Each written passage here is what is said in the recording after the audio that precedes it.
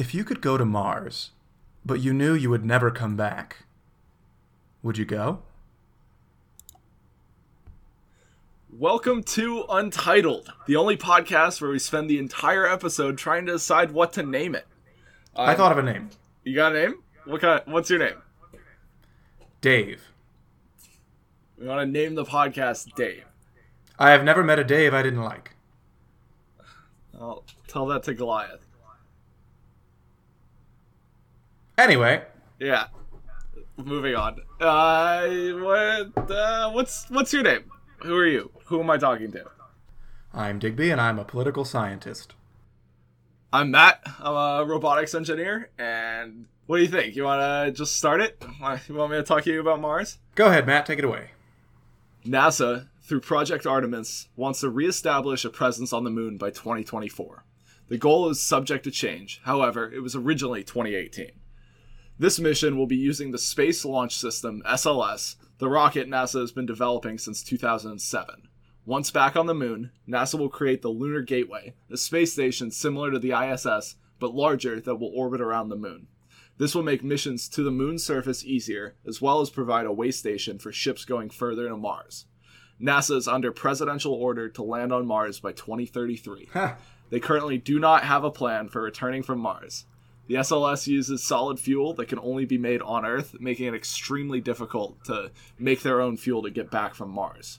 I heard a little chuckle about 2033. You think that's funny? I just like the idea of the President of the United States getting to assign a time. Because if the President wants it, science is going to have to step aside. Yeah. Oh, you didn't know that the laws of physics are subject to executive orders? Actually, we learned about that last semester.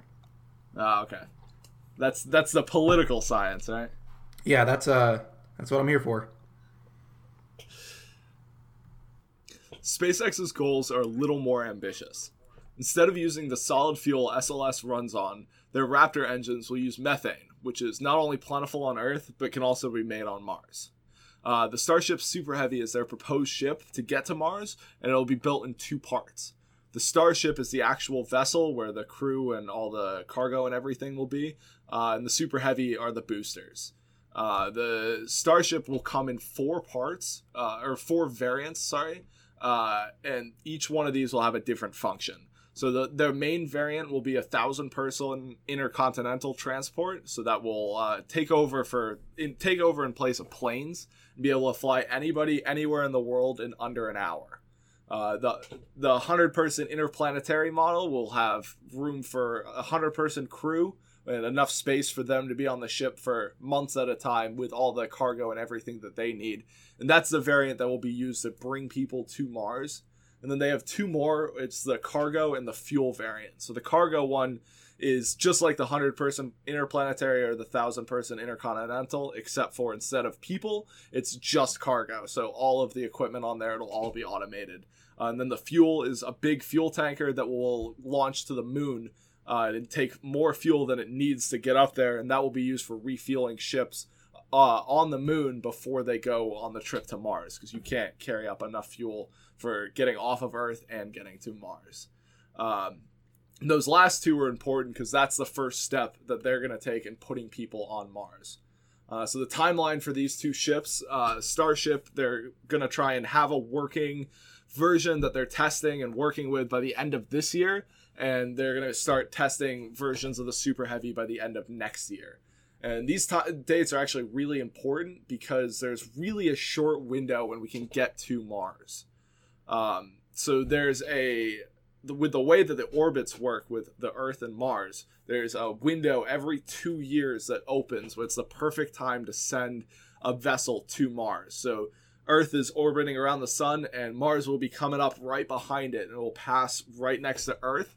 And so if you launch a ship out towards Mars and let it intercept, it's called the Mars Transfer Orbit window, and that makes that trip to Mars take about 5 months, which is really not that long compared to some of the other early estimates.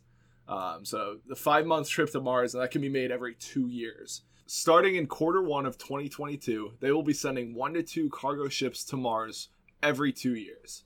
These could be carrying anything from supplies for future missions, surveillance robots, robots for constructing settlements, buildings, things like that, and anything else that they could feasibly want to get to Mars before the people make it there. All of these super heavy cruisers will land and unload themselves. So any of the surveillance robots will just do their tasks that they're assigned. And all the construction robots, if they're autonomous, that technology is still being developed. But they will get to work building these settlements before any people arrive there. And so we'll have 2 to 3, maybe 4 of these cargo launches happen before any people are considered to be sent to Mars. So they got to get all that. It takes a long time. It takes a lot of energy to move stuff to Mars. So they got to get all of that over there. And then in 2028 or 2030, depending on how things are looking, that's when the first mission of people will launch to Mars. This will be using the 100-person variant of the Starship, with a crew composed of people with the skills necessary to make first contact with Mars and establish a presence. So this isn't going to be your best in the field doctors and physicists and things like that. These will be boots on the ground, blue collar people that are technicians and scientists that are there to set up all the equipment and establish the base that we'll have on Mars. And then depending on the ability of the construction robots, the crew will have to either start moving into the buildings that are already there or start building buildings out of the Martian soil. And if the buildings aren't made yet, they're going to have to make, the crew is going to have to stay on the ship for a lot of the time. They're not going to be able to go out and spend a significant amount of time out on Mars. And then after 2 years, in that next window, 1 to 2 more ships will probably launch to Mars, bringing another 1 to 200 people to the surface, bringing that total up to about 300 people on the surface of Mars. They will continue working on the base that's established there and potentially branch out to other parts of the planet for various research and mining projects. What's the caveat to going to Mars? Why would you not want to go to Mars? You're probably not going to be able to come back. That's the big one. At least not for a little while. So I mentioned earlier that we're able to make methane on Mars. That's through a process called reverse Sabatier. And that's taking all of the ingredients. So it's the carbon, the hydrogen, the oxygen that's necessary to make methane and producing it through elements in the soil. But it's a very, very slow process. And that combined with the amount of fuel necessary to make the trip from Mars to Earth, it's going to take a long time to generate all that methane. And then, so we're talking between 5, 10, 20 years before you're going to be able to make a return trip back. And by that time, you're not going to be in the best shape of your life. Mars gravity is 1/3 what it is on Earth. And that's going to contribute to a lot of muscle and bone atrophy. That's going to make it a lot harder to come back. Once you come back to the higher gravity on Earth, bad things can happen. Your muscles will not be able to support your own body. You could be confined to a wheelchair or just have no control over your limbs because you're not used to the heavy gravity. And that's without the use of drugs or you physically, you cannot work out enough on Mars to be able to survive Earth's gravity after an extended period of time.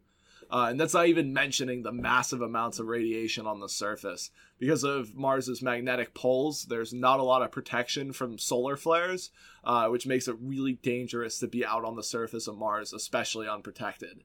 And even ships have a hard time protecting over extended periods of time.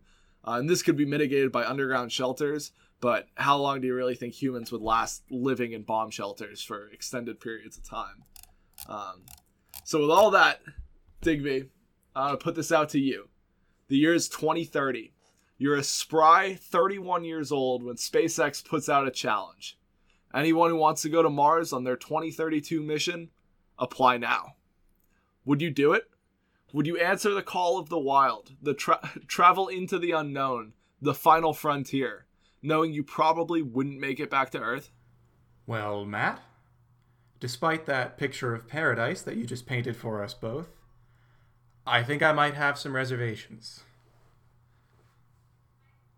For me, the answer at the top of our discussion is probably going to be a hard no. It sounds like the conditions out there would be really staggering. and the idea of not being able to make a return journey is frightening. I think my personal set of skills is much more acclimated to the culture and atmosphere and gravity of planet Earth, and I will have to leave the Martian colonization to engineers and brave souls such as yourself. Well, that's it. That's the podcast. We answered the question. All right. That was fun. Cool. I like that. We should do this again. Well, let's talk about this a little bit more, because this is not the first time that we've had an opportunity to send colonies of people to another area, right? This man's really about to convince me to go to Mars. It might happen. Well, that's my goal by the end of this. We're both signing up. You will have to canon me as of right now. Give me 2 years. I'll figure it out. This podcast's gonna last 2 years. It'll take me 2 years to make a canon. All right, you were saying? So, Digby, I want to pose something interesting to you with this concept of sending a colony to Mars and sending between 200 to 300 people to Mars by 2034. That's a pretty ambitious goal. But I think it resembles something very similar that we've seen in the past. And the best example of it that I found is westward expansion.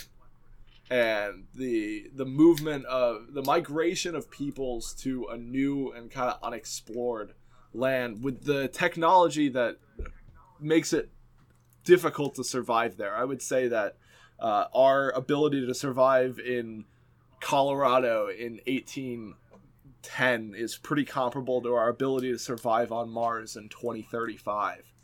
What do you think about that?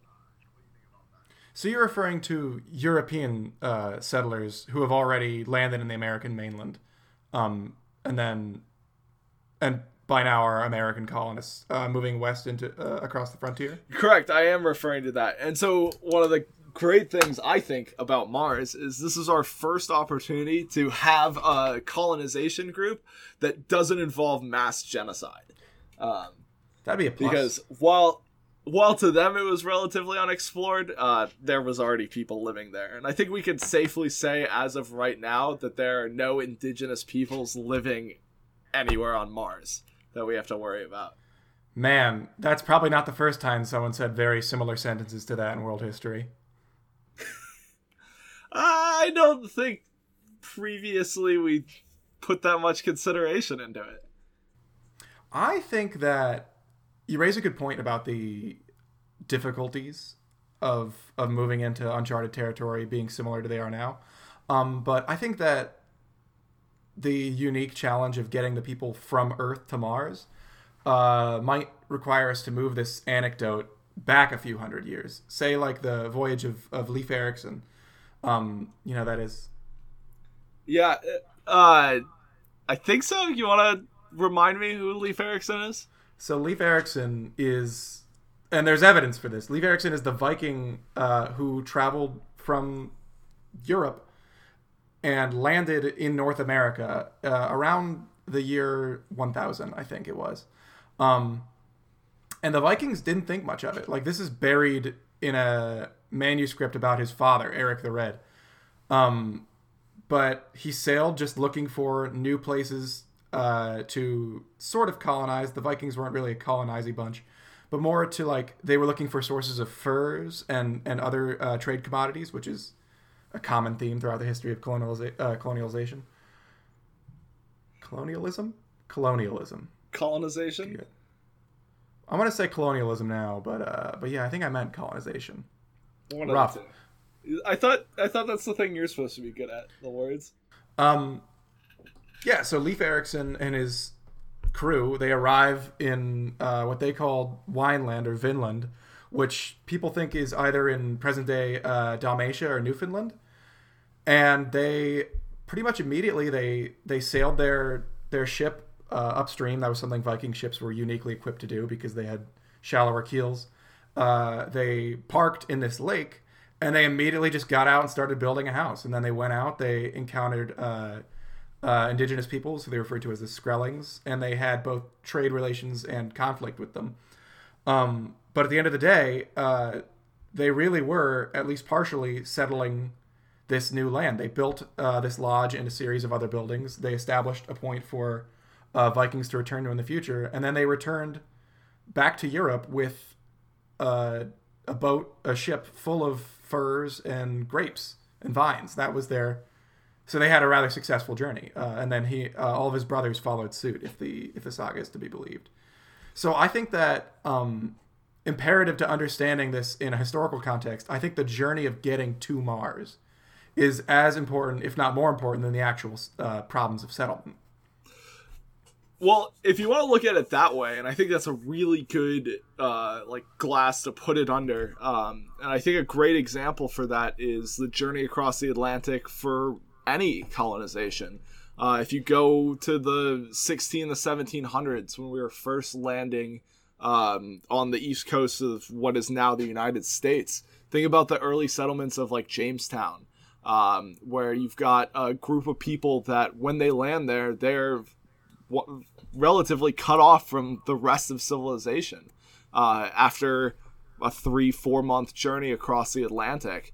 When they land there, if they're surviving the winter, I would say that surviving the winter in the United States in 1700 is you got about the same survival chance as you do surviving the surface of Mars in the future.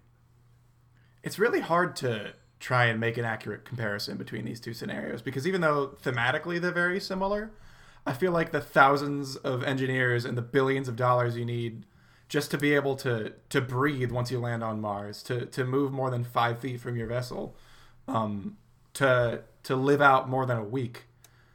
I think that the challenges faced settling in the Americas were similar to the challenges that would have been faced settling anywhere in Europe if somebody left their homeland and went to an uncharted bit of wilderness. But I think it is hard to make that comparison to a different planet where the laws of gravity are different. You can't breathe the atmosphere. Like, at least there was a template they had to work off of, expanding within their own continent. Yeah, you bring up a good point there, and I think that is really one of the biggest differences between these two settlement periods is the difference in the surface of Mars. It's a 100% different. We can't breathe the atmosphere. We're not used to the gravity. We can't handle the radiation. It is very different conditions. And that's also conducive to the kind of people that are going to be going over to Mars versus the kind of people that were going west and traveling west over the Atlantic beforehand, and any sort of movement period. Because your early migrants, your settlers, things like people like that, their reason that whether or not they could go was less about their technical skills. It was more about, did you have the money? Could you afford a boat ticket or the cattle that you needed to travel on the Oregon Trail? Did you have a willingness to go? Because there is a good chance you weren't coming back then. And that was about it. All you needed was the resources and the will-how. And that's not the same for Mars. You are still going to have to want to go. That's a given. But that monetary component is going to be replaced instead by a technical component. So rather than people that can afford the equipment, you're looking at people who the money is going to come from the companies, the corporations that are sending people, or the nations that are sending people out to Mars. And it's more about, are you qualified to go? So it's, do you want to go and are you qualified versus do you want to go and can you afford the supplies? And I think that's a big distinction between the two. Why don't you tell me a little about the surface of Mars, Matt, from a layman's perspective? Or rather, in layman's terms. Well, the surface of Mars is, let's start by saying it's very different than what we're used to here on Earth. It's what? I think, can you believe it? It's crazy. Mars, let's start with the atmosphere. We'll start up top and kind of work our way down to the surface. So the atmosphere of Mars is 100 times thinner than Earth's, and it's 95% carbon dioxide. So I don't know how much you know about biology and how lungs work, but your lungs cannot breathe 95% carbon dioxide. My lungs can hardly breathe anything. I have terrible asthma. Yeah, you're going to have to bring a second inhaler if you go over to Mars. Cool. That'll fix it. It's about all you need. Maybe like a scuba tank or something. Probably fine. So it's 95% carbon dioxide. What else is there? It's 95% carbon dioxide. It's the other 5% is a mixture of nitrogen, argon, a little bit of oxygen, and some other random particulates and elements. There's a lot of dust suspended in the atmosphere on Mars. So if everybody knows, it's a big red dusty planet. A lot of that dust is iron dust, or just crushed up rocks. And Mars is known for having some of the worst dust storms in the solar system. They last for months on end, and they can take over the entire planet. So if you're living on Mars, you deal with a dust storm where you can't leave your building for 2 months because it's just raging outside. And it's also a lot colder on Mars than it is on Earth. Part of that is because it doesn't have an atmosphere, and part of that's just because it's further away from the sun. It averages about negative 80 degrees Fahrenheit on the surface. It's got a max cold of about negative 195 degrees Fahrenheit. That's about negative 125 degrees Celsius at the poles. At the equator, it gets up to a balmy 70 degrees Fahrenheit or 20 degrees Celsius. So that temperature is doable there. But if the cold doesn't get you, the radiation will. Like I said earlier, there's a lot of radiation from solar flares, and the atmosphere and the magnetic poles do not provide good protection on the surface. All right, Matt. So let's say I heard you tell me that Mars's atmosphere was 95% carbon dioxide, covered in dense, huge dust storms, and absolutely lambasted by radiation. And I thought, that sounds like the place for me. What would it be like for me stepping off of that ship trying to live on a colony on Mars? What's the day-to-day like? Well, the day-to-day, you're definitely not going to be stepping off the ship that much, especially early on when the facilities aren't well established. There might not even be buildings on the surface. It might just be your landing ship. The missions outside onto the surface are going to be really sparse. That's for a couple of reasons. One, just the amount of equipment that they have. Cargo space is really limited, so you can only bring so much with you. And also the radiation. Just like with spacewalks off the ISS, you gotta limit that time and that exposure because the spacesuits don't block that much radiation. And we've seen from people like Scott Kelly, who spent a year at the ISS, and when he came back, his DNA was representing differently than his twin brothers, and that's a sign that even on a contained spaceship, you're getting some damage from radiation. We want to try and minimize that as much as we can. So things will go on, buildings will start to be produced, and people will start to move off of the main ship. That can be for a couple of reasons. Everybody might not be returning, so if they get to a point where there's enough fuel, everybody that came on that first ship will probably not be going back. Some may be staying. And also with that, there's going to be a lot of different buildings. Houses will start to be established, and that's just part of the human condition. Can you imagine living on those tight quarters of that ship? You spend 5 months just traveling through space, and you land on the surface of Mars, and you still can't get off the ship. You're stuck there. Can you imagine what that would do to somebody?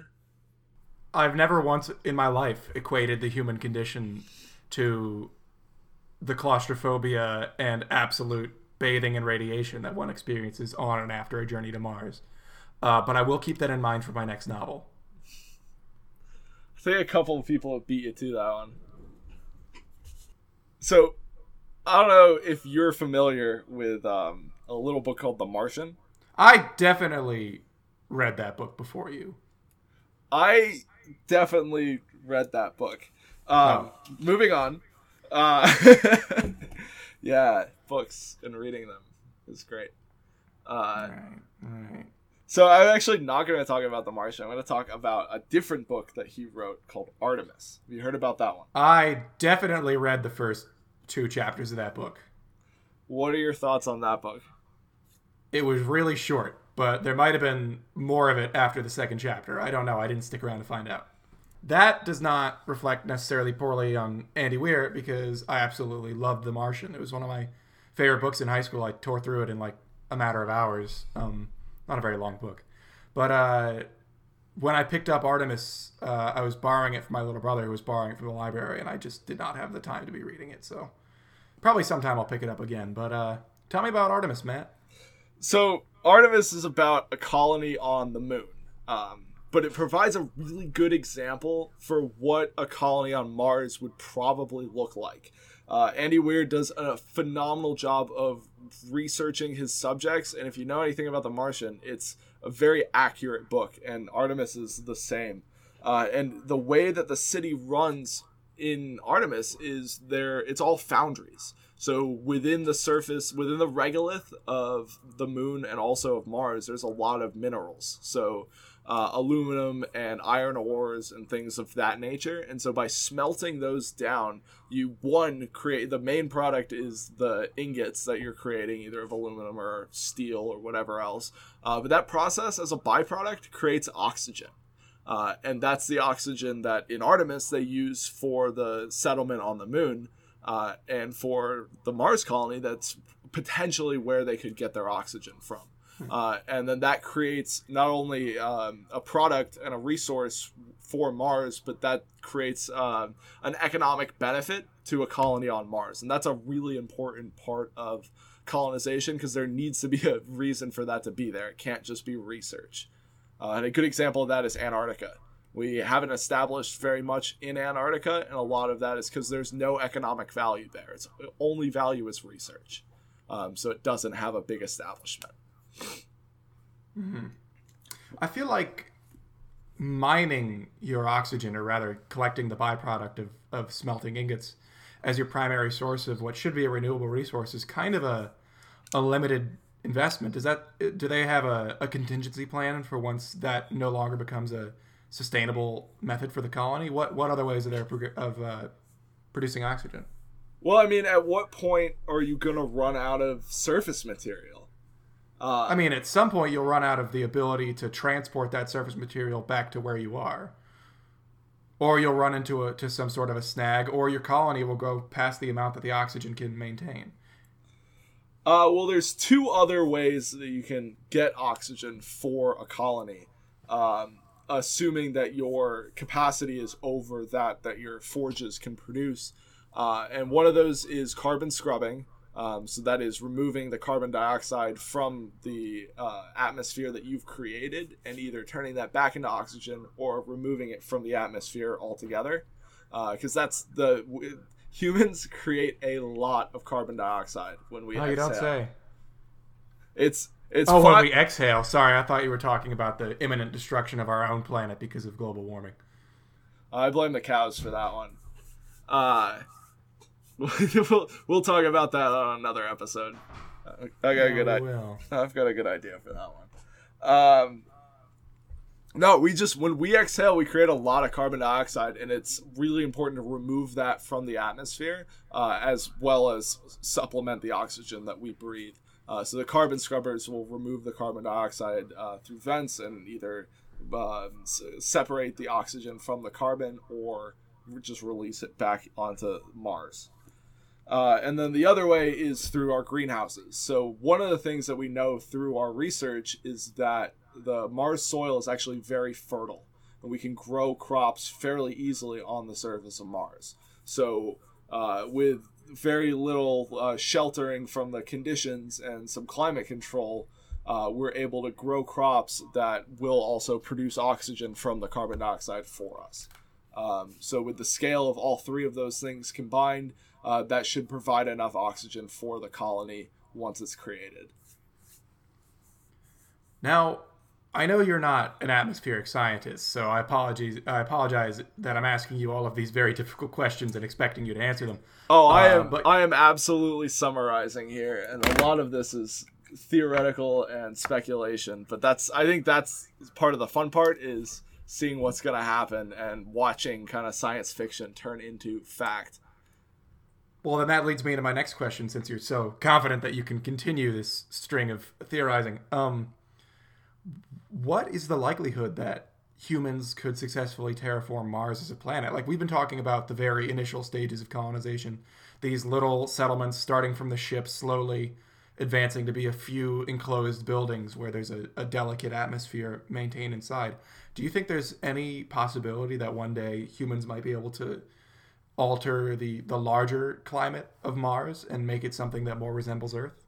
Well, the energy requirements that would take, the amount of mass we would have to put in Mars's atmosphere to make it resemble that of Earth is astronomical. I think that is something that we won't see in our lifetimes. I think that's something our grandchildren won't see in their lifetimes. The research for that is really out there. And I think a lot of the research that needs to be done on changing the atmosphere of Mars needs to happen on Mars. So we're a long way away from even conceptualizing terraforming on Mars. So we've talked a lot about what Mars is going to look like in terms of a colony and its structure, its infrastructure, and how it operates. But something we haven't really talked about is the kind of person that is going to go to Mars. And that is twofold. It's the technical skills, like the jobs that are going to be on Mars, but it's also a mentality. And what do you think, what kind of mentality is it going to take for somebody that's going to go and live on Mars? Well, right off the bat, I can think of two traits that would prevent someone from taking the trip to Mars, and I have both of them. The first is that I lack the technical aspect by a wide margin. Mars isn't looking for writers. It's not looking for speakers. Mars is looking for engineers and people who can actually lay the foundation, work with their hands, not die on Mars, which would be my first agenda item, would be die on Mars. The second trait that I think, it's perhaps not the most important, but I think it would be very important if you were really going to consign yourself to living the rest of your life on a different planet, would be not having any real terrestrial connections that you care about. Like there's, going into foreign service or sometimes the military, people find themselves in situations where they don't want to be tied down. I think that going to Mars is that times a billion, because you'll never see these people again. At best, you'll get to send maybe a small text message back to them every once in a while. It's with an 8-minute delay, right? 8 minutes, is that correct? It's somewhere between 20 and 50 minutes, depending on is 8 where the moon? No, 8 is the speed of light between sun and the Earth. I just got it mixed up. There you go. Yeah, it's depending on the position. So if the sun is in between Mars and Earth, it takes about 50 minutes. But when Earth is closer, it can get down to around 20. Wild. Yeah, so I don't think that anybody who has any sort of strong connection, whether it's a loved one, whether it's family, whether it's a career that could end up not in space, I think those kind of people are more likely to, reject this sort of offer and decide to stay on Earth. The kind of person who would go to Mars, beyond having the technical skills, is somebody with a sense of adventure, nothing tying them down on Earth, and assuming that NASA, SpaceX have quite a vetting process for their candidates, which I'm sure they do, they would need to possess the kind of temperament that allows them to work with people and to be in close confines with the same people for incredibly long numbers of time. So many time numbers. Incredibly long amounts of time. Yeah, and I think this one we can really compare to Settlers, because that mentality that you have to have to go out on your own or with a small group of people and just exist in a place where people haven't existed, or without any other people is insane. I mean, there's a lot of cultures around the world that have, their entire history is marked by movement and exploration. There's nomadic cultures, in Central Asia, in Indonesia, who their entire history is one of moving from place to place. It only seems like a big thing because we have to go to Mars. For a long time in our specific history, we haven't had to live in a small colony like that. We're very far removed from that. So going back to it seems like a big jump. Great leap backwards. We're thinking one step forward and two steps back, some might say.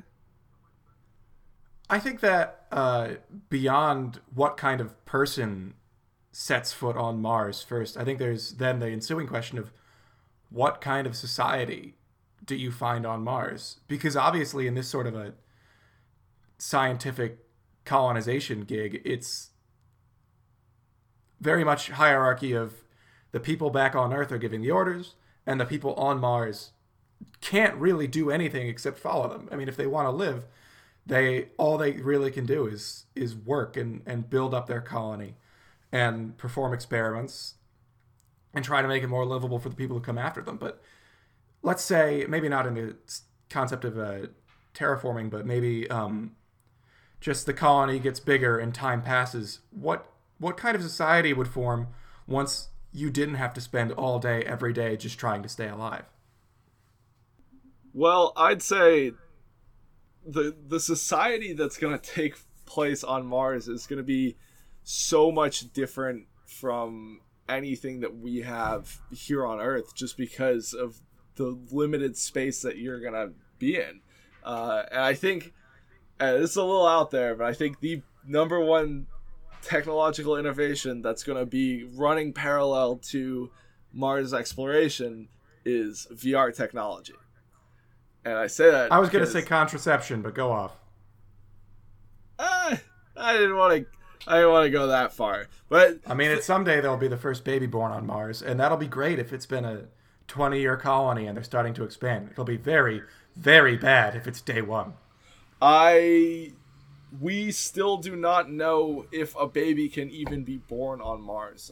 That's actually a really interesting thing to talk about. I'm glad I brought it up. So let's talk about this, because we can say with pretty realistic certainty that if a child could be born on Mars, they would not be able to go back to Earth. They would never be able to step foot on Earth for a number of reasons. Well, we've already established that anyone who spent any meaningful amount of time on Mars wouldn't be able to go back to Earth. And so what does that say about your humanity if you're not able to live on, I guess, your home planet? Like, what is the difference between a person from Mars and a person from Earth? Well, I mean, at first that question is, purely social. Like, would humans who spent their entire lives or born on a planet that is not the human home planet, are they human? But I think more meaningful is if you take that question and let's say this Martian experiment is successful, you just throw it hundreds of thousands, hundreds of millions of years into the future. Let's say that Martian colonization is successful, sustainable, and we survive. At some point, the adaptations needed to survive in a lower gravity environment, an atmosphere that's partially artificial, would be vastly different than the adaptations that we developed on Earth in order to survive in our own environment. So there's the question of already, like, socially, what does this mean for humans who are born on Mars? But now, when it becomes biological, are these people even human anymore? At that point, you've got a branch in the evolutionary tree. Does that make sense? Yeah, a second period of human evolution. And that's really interesting because a lot of people have been saying recently that we've sort of stopped human evolution as a whole because of medical technology and our abilities to increase the lifespan of a human. We've kind of put a stop to evolution. So going to Mars would force a second human evolution, which I think would be really interesting to see what happens. This podcast is wild. We're all over the place. I'm going to read you something, Matt. In my senior year of high school, we had to write a research paper. Could be about anything we wanted. And I, for God knows whatever reason, did choose to write about space exploration. The general research question was, is it worthwhile bothering to spend our time and resources with this impossible dream of leaving the planet? And after an insightful, brilliant, moving, and disturbingly Eurocentric paper that I wrote in my senior year, this is the conclusion. No matter what humanity does, the universe is going to literally rip itself into teeny tiny pieces within a few trillion years. I was a very cheerful high schooler. Admittedly, that's a problem for another day. For now, mankind must focus on finding solutions to the long-term quandaries that threaten its existence. Thousands of years of study have taught us so much about the places beyond our sky, but have failed to discover a single cell of life outside the reaches of our atmosphere. For all we know, Earth is the sole refuge of self-aware organisms in all of existence. That kind of uniquity bears its own responsibility. We as a species have an imperative to survive, to adapt, and to thrive at any cost. Humanity has proven itself capable of inhabiting its own home. Now we must shoulder the burden of leaving the nest. So, are you saying that we have a responsibility to leave Earth, to go to Mars? Well, my own outlook has probably changed a lot in the last 4 years since I wrote that. But I think that it is something to think about. I mean, we've been scanning the stars for a while now, and we haven't found a single shred of proof that there might be other living things out there. And meanwhile, on our own planet, I mean, you could fight over the itty-bitty details of this following statement, but we are the only species with advanced sentience where we're, colonizing not just our own planet, but other planets. If nothing in the universe off of Earth is able to if nothing in the universe outside of our own planet is capable of perceiving the existence of the universe might as well not exist. It only exists in our minds because we perceive it to be there. Skip that second part, the last bit. I think I made my point. Does that make sense? So you're saying that the universe only exists because we are able to witness it, and so it is our responsibility to witness it, I guess? Is that what you're saying? Sort of. I'm not saying it's Schrodinger's universe. Like, if we stop existing, then if we stop witnessing the universe, it'll cease to exist. But if we stop existing, it might not matter if the universe exists. No living organism can bear witness to the fact that there is a universe to live in. It feels kind of circular when I'm saying it out loud, but to me, that's really important. We're the only known spot in the entire universe where we can look out into the sky and see the stars. Yeah, there's a quote, and I'm going to butcher it, and I'm sure you can tell me who said it. But they said that it's one of two things. Either we're alone in the universe or we're not. And I don't know which one is more terrifying. Well, evidently, by my hypothesis, not being alone is less terrifying than being alone. We can get into aliens and all that, my personal childhood fears, but I don't remember who said that. That could have been I want to say that's Carl Sagan. I think it was Carl Sagan. Well, we'll say that's Carl Sagan. Maybe good for him. Or...